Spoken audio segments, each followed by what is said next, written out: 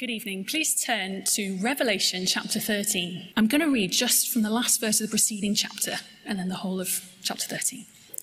The dragon was enraged at the woman and went off to wage war against the rest of her offspring, those who keep God's commands and hold fast their testimony about Jesus. The dragon stood on the shore of the sea, and I saw a beast coming out of the sea. It had 10 horns and 7 heads, with 10 crowns on its horns, and on each head a blasphemous name.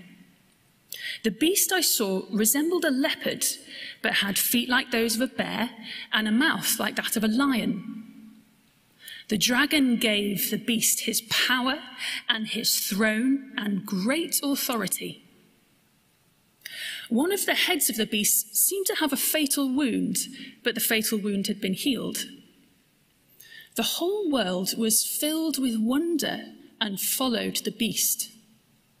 People worshipped the dragon because he had given authority to the beast, and they also worshipped the beast and asked, "Who is like the beast? Who can wage war against it?" The beast was given a mouth to utter proud words and blasphemies and to exercise its authority for 42 months.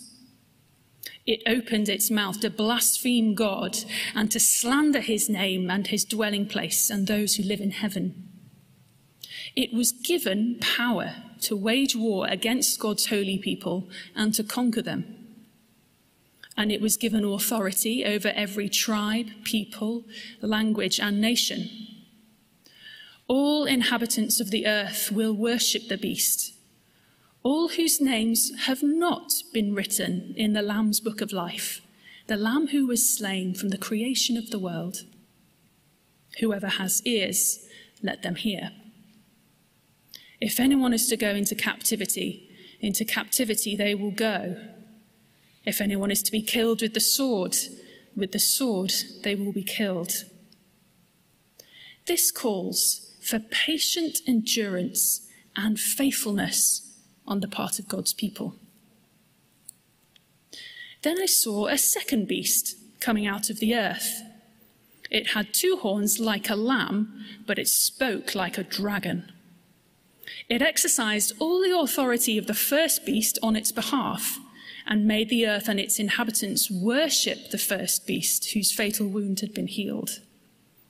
And it performed great signs, even causing fire to come down from heaven to the earth in full view of the people. Because of the signs it was given power to perform on behalf of the first beast, it deceived the inhabitants of the earth. It ordered them to set up an image in honor of the beast who was wounded by the sword and yet lived. The second beast was given power to give breath to the image of the first beast, so that the image could speak and cause all who refused to worship the image to be killed. It also forced all people, great and small, rich and poor, free and slave, to receive a mark on their right hands or on their foreheads, so that they could not buy or sell unless they had the mark, which is the name of the beast or the number of its name.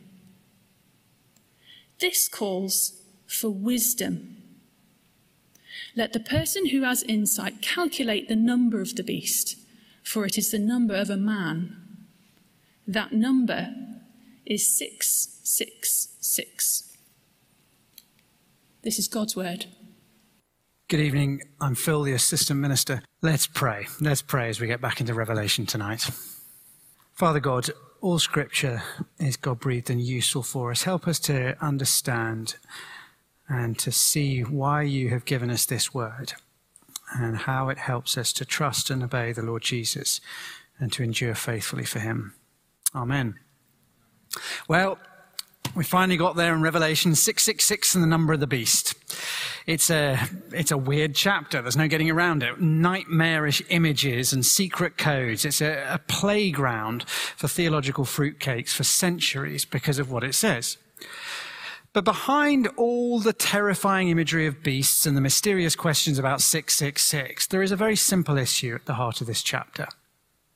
It's worship. Who will you worship? Verse 4, the people worshipped the dragon and the beast. Verse 12, the second beast made the people of the earth worship the first beast. Verse 15, those who refuse to worship the beast will be killed. And as chapter 14 begins, we have a vision of worshippers gathered round the Lamb, and an angel proclaims, "Fear God and give him glory, worship him." Now, sometimes Christians talk as if worship is basically just singing in church, something we wish we could do. But in the Bible, it's a whole lot more than that. It's about who or what I ultimately value and serve in my life, what I look to give me the ultimate grounding of my meaning and being. The great atheist philosopher Bertrand Russell hated Christianity, but he had to observe. He said all humans have got what he called a cruel thirst for worship. Every human culture has worshipped, everyone. Whether it's carved gods or human leaders or ideologies, we seem to have a hardwired need to treat something as God, even if we don't use that name. To be human is to be a worshipper. Now, Jesus Christ is the true God, and true fulfillment is found only in worshipping him. And John 5 tells us that rightly, when he came to the earth, he came to seek worshippers. But the devil's furious desire is to take worship from Jesus and to direct it to himself. And in Revelation 13, John reveals to us, well, the devil's two great strategies throughout history to turn our worship away from God and onto the devil. The two strategies are personified really as the two beasts. There's domination and there's deception. Domination and deception. So we are back in Revelation after a year's break. Not much has happened this year, has it? And it's a series of, Revelation suddenly feels a whole lot closer with pandemics and everything. But this is this series of visions that God gave to the Apostle John to peel back what is going on and look behind the history that's in front of our eyes and see what's happening in the spiritual realms. As he describes it, he uses language and imagery which is taken from the Old Testament, symbols and numbers, especially from the apocalyptic books. But God gave us this vision not just to mess with our dreams. He gave it to us for a very, very good reason.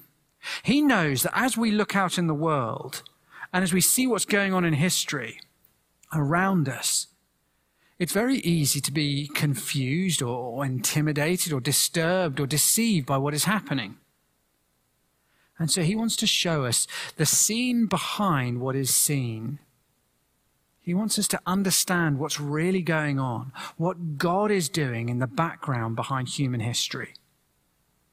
In particular, I think through this book, he wants us to grasp that we're at war if we follow Jesus. Not a physical war. Not a physical war. But we're in a spiritual war, and we forget it easily, but there is a great cosmic conflict between the good God and the evil devil. History is heading towards a conclusion. This war won't go on forever. One day the Lamb will win. And after his victory will be the eternal reign of peace and delight and happiness that we cannot even imagine right now. And he wants us to hang on and to fight bravely. So he gave us this vision. Now, when we left, at the end of chapter 12, Satan the dragon has been defeated by Jesus, cast down out of heaven.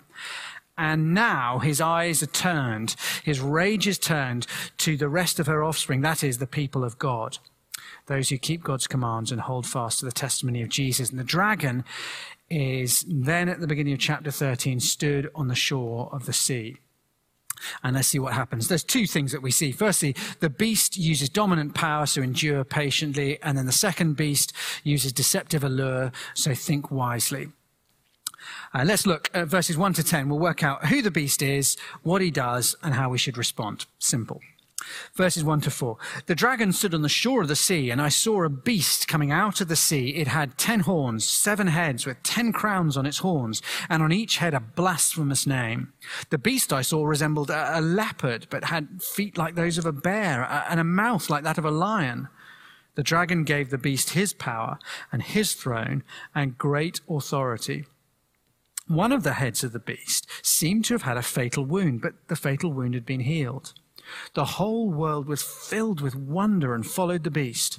People worshipped the dragon because he had given authority to the beast. And they also worshipped the beast and asked, "Who is like the beast? Who can wage war against it?" Who on earth is the beast?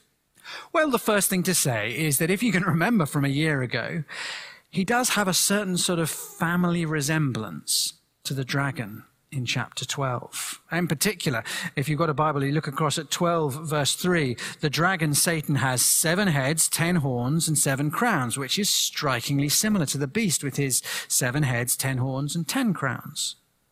Also, the dragon is struck down from heaven in verse 12, defeated by Jesus, almost definitely an echo of Genesis 3:15 and the promise that the seed of Eve would crush the head of the serpent. As we're told, the beast has what looks like a fatal wound on one of his head. The dragon has been struck down. The beast has this wound. The dragon, the beast, it is all the way that Satan appears. But the beast is not only like the dragon, he's also bizarrely like the lamb. And actually, as you look through this chapter, what you see is that there is a perverse kind of a parody of the way Revelation has depicted Jesus. If you look at the table on the screen. Both the beast and the lamb have horns. And in fact, in 13:11, it says explicitly the second beast has 2 horns like a lamb. Both have followers with names on their heads. Jesus in chapter 14:1, we'll see next week, the beast in 13:16. Both appear slain, and yet they're healed and rise. The lamb in chapter 5:6, the beast in 13:3. Both rule over every tribe, tongue, and nation. The lamb in 5:9 and the beast in 13:7. Both receive worship from all kinds of people. The lamb in 5:8 to 14, the beast in 13:4 to 8. This is a counterfeit God, designed to look like God to steal our worship. It's an unholy trinity of dragon, sea beast, and land beast. Okay, so if Revelation is showing us what's going on behind the scene of human history, then what does this first beast represent? Why are we being told this? Well, in every age, Christians have wanted to see in the beast whatever is the persecuting power of the day, Nero, Domitian, Stalin, Pol Pot, whoever. And John undeniably uses language which is shaped in the first century. He describes the first beast in quite Nero-like ways, if you look into the background. But I don't think we're meant to identify this beast with one particular person in history. And why do I say that? Well, because the most important context to Revelation 13 is not the Roman Empire's persecution under Nero of Christians. It's actually the Old Testament and Daniel chapter 7. In Daniel chapter 7, Daniel has a terrifying dream, and in the dream he has a vision of 4 great empires emerging from the sea, and they're depicted as beasts, like animals that emerge from the sea to rule. It's very like Revelation 13, except for one key difference. In Daniel's vision, the 4 beasts come out of the sea one after the other to take over. But in Revelation 13, all the different features of Daniel's beasts are merged into this one hideous image, this one nightmare. In other words, his point is, look, the beast, as he puts it, the satanic, brutal power, it's not just that it happens here and there or in one particular person. It's something that's going on always through history. The healed wound probably also hints at this. Brutal, God-persecuting regimes rise, and rule and then die, and then new ones rise up and take their place. The beast dies and re-emerges again and again in history in different times and places, sometimes pretty quickly. I mean, think of Polish Christians in 1945. Oh, thank the Lord, Hitler is gone. We're free to worship God now. Oh, who's going to rule us now? Oh, Stalin. Wonderful. The beast dies, the beast rises. And what does the beast do? Well, he takes power, he demands worship, and he crushes any who resist. Verse 5. The beast was given a mouth to utter proud words and blasphemies and to exercise its authority for 42 months. It opened its mouth to blaspheme God and to slander his name and his dwelling place and those who live in heaven. It was given power to wage war against God's holy people and to conquer them. And it was given authority over every tribe, people, language, and nation. All inhabitants of the earth will worship the beast, all whose names have not been written in the Lamb's book of life, the Lamb who was slain from the creation of the world. Now, government is not evil. Anarchy is an awful thing, and government is a good gift of God. But Satan can't create anything. Instead, he perverts the things God has made good. And here, the beast is human government, not exercising God's authority to bless, but to persecute, to destroy, and to try to take God's place. He uses his power to blaspheme and slander God, to supplant God if he can. I mean, you see it pretty starkly in North Korea today.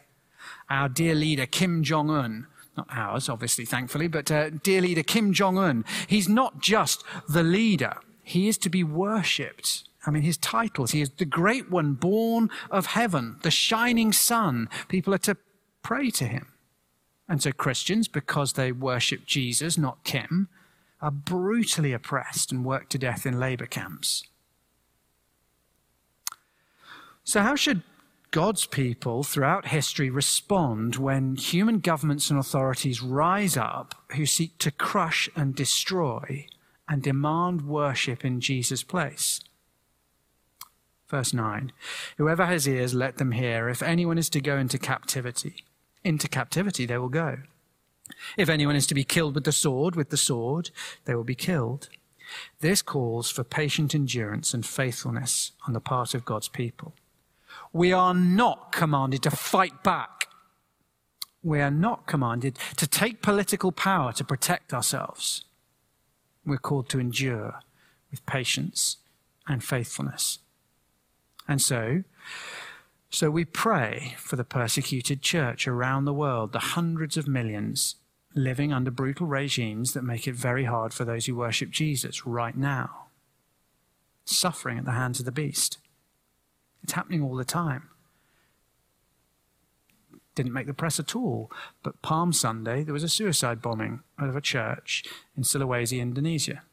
None of us heard about it. 30 Christians seriously wounded in hospital. We pray for them. We pray for ourselves too.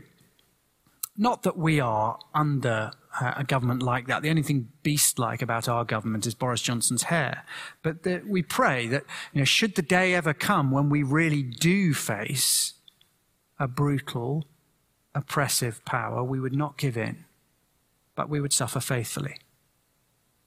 And when we encounter the mini beasts, the bullies at work or in our families who try to intimidate us away from serving Jesus, we stand firm, remembering that our names are written in the Lamb's book of life, verse 8. So whatever happens on earth, we are eternally safe in Christ. Now, sometimes walking Milo late at night, I don't bump into, I go on the opposite pavement, because there is one particular dog in our area who is rather terrifying. It's this enormous pale Hound of the Baskervilles thing with blood-red, bloodshot eyes. I'm not exaggerating. It's a cross between a wolf and a Tyrannosaurus Rex. And it is actually a really quite frightening, I'm all right with dogs, I've got a dog, but this is a frightening thing. But I'm not actually afraid when I walk past on the other side, for two reasons. One, he's on a leash. Actually, it's like a chain, like a cross-channel ferry's anchor chain, and it needs to be. I mean, it is but also I know the guy who owns the dog, and he's both strong enough to control it, and he's also a really nice bloke. He would never let the dog harm anybody. And the beast, if we're honest, is described in pretty terrifying language here in Revelation 13.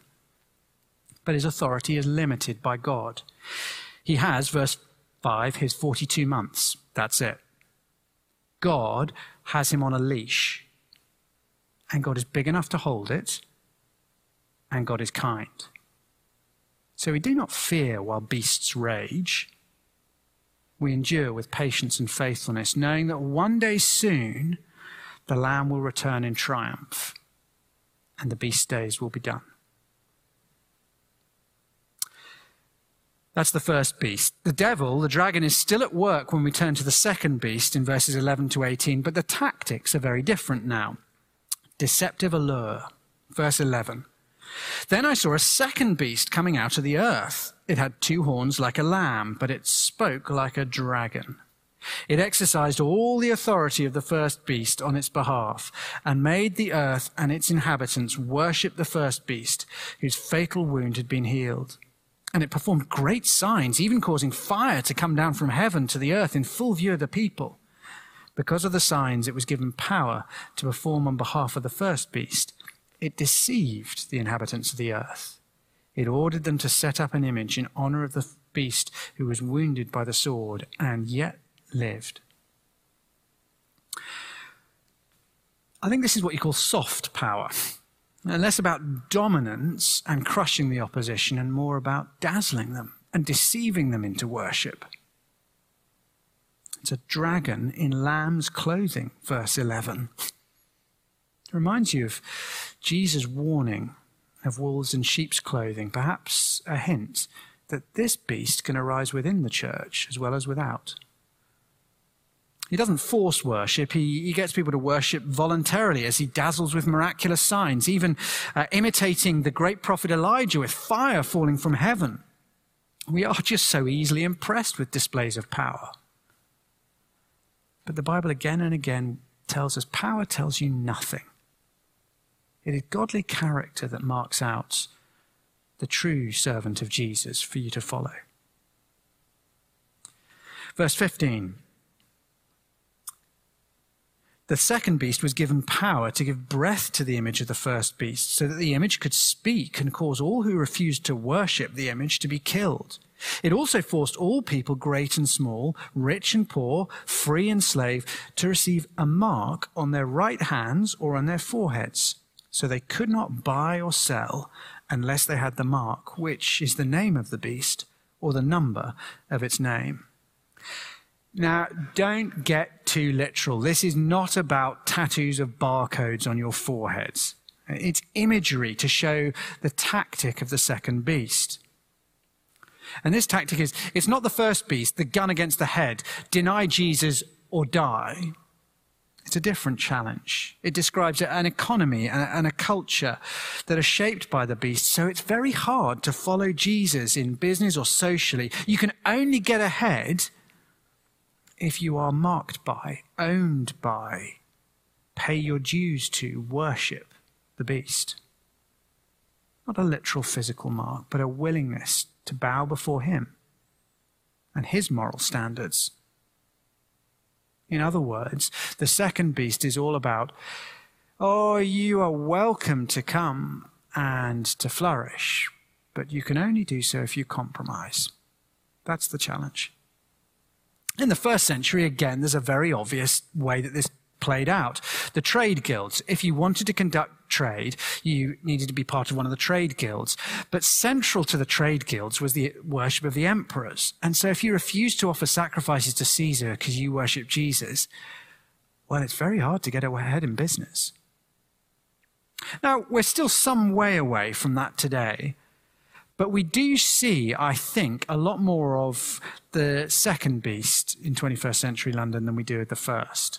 I don't know if you saw at Easter, the leader of the opposition, Keir Starmer, went to visit the Jesus House Church in Brent. They'd done a phenomenal work during lockdown, serving the most vulnerable people. And it's the big Christian festival, so perfect time for a politician to go and to, thank them for their work. What could be a problem? Within 48 hours, Keir Starmer had issued unreserved apologies and said it was a terrible idea and he should never have gone. Why?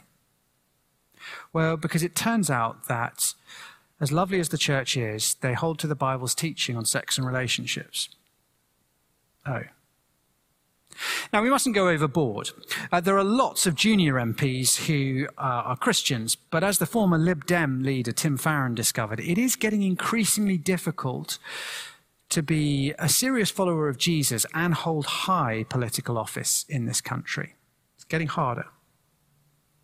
Now, it seems to me that at the moment, it is really only those in the privileged positions, those in the media spotlight in sport or entertainment or politics, who find this. But little by little, it is getting a little bit harder to both fit in and get ahead without compromising faith in Jesus by sharing and affirming our culture's morality, signing up to our culture's agendas, especially in matters of sex and relationship.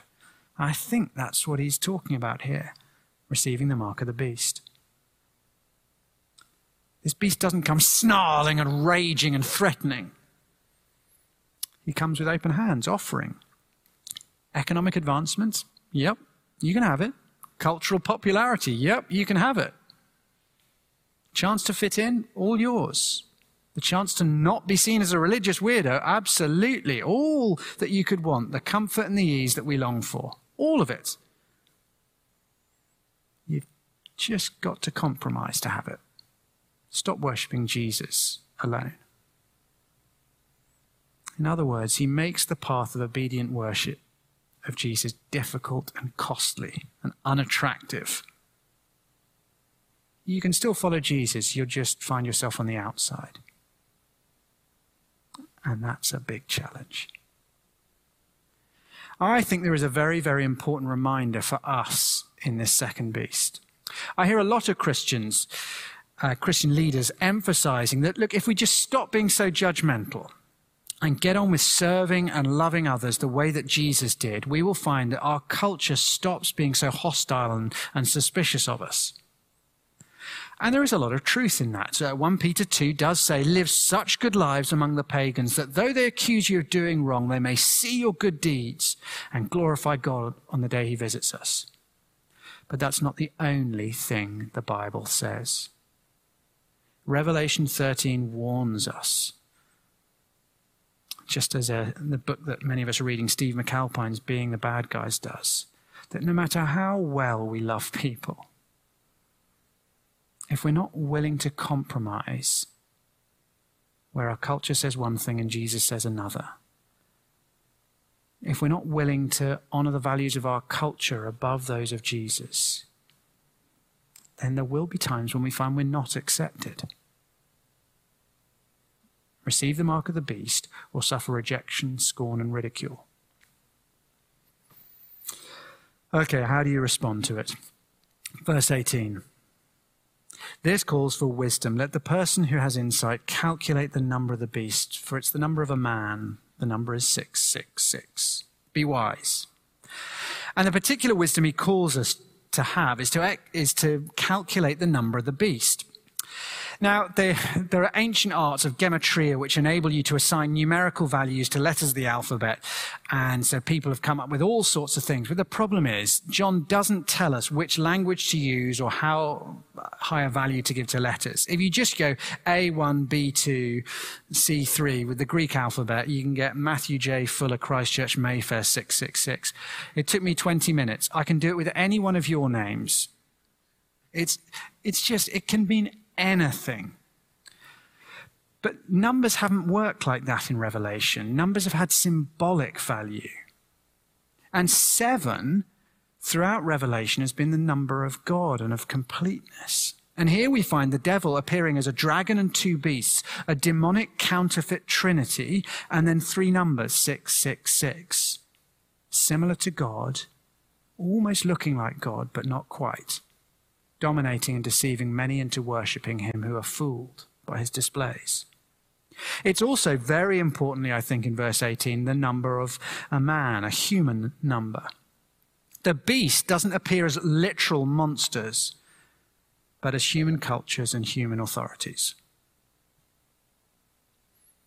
War is always a time of propaganda and lies.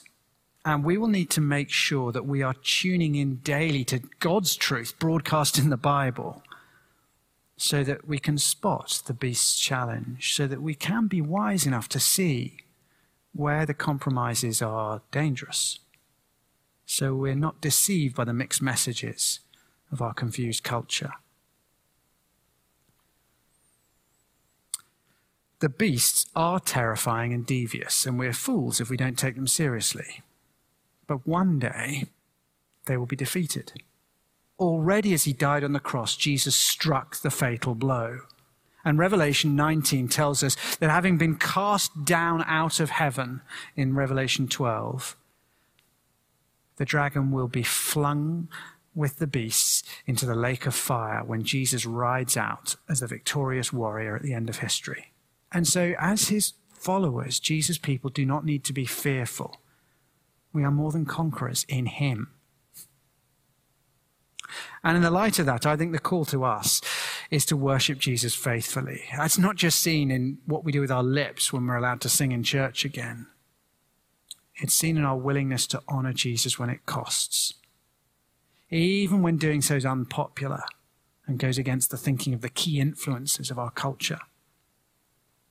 I think we have to expect there will be times in work and in our social groups where we won't be able to get what we want without compromising. I had a phone call a couple of weeks ago from somebody in this congregation saying, look, work has offered me this role, but it does seem to me that I can't do it and honor Jesus because of what they're asking me to do and who they're asking me to work for.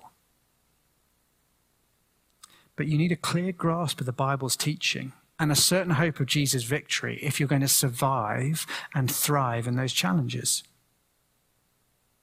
But I think the particular value for me of Revelation 13 is it clarifies for me when I do cower in fear or compromise because I value my career or popularity more than Jesus, I'm not just being weak, I'm worshipping the beast. So endure patiently and think wisely so that we'll stand firm together and worship Jesus wholeheartedly until the war is over. For one day soon his reign of peace will begin and his victory will be enjoyed. Let's pray. Our Father God, we thank you for this sobering vision, and we pray that we would take the warning seriously, and we pray that you would give us strength to endure and wisdom to understand, that we might worship the Lord Jesus wholeheartedly until the day he returns and we enter his joyful kingdom. Amen.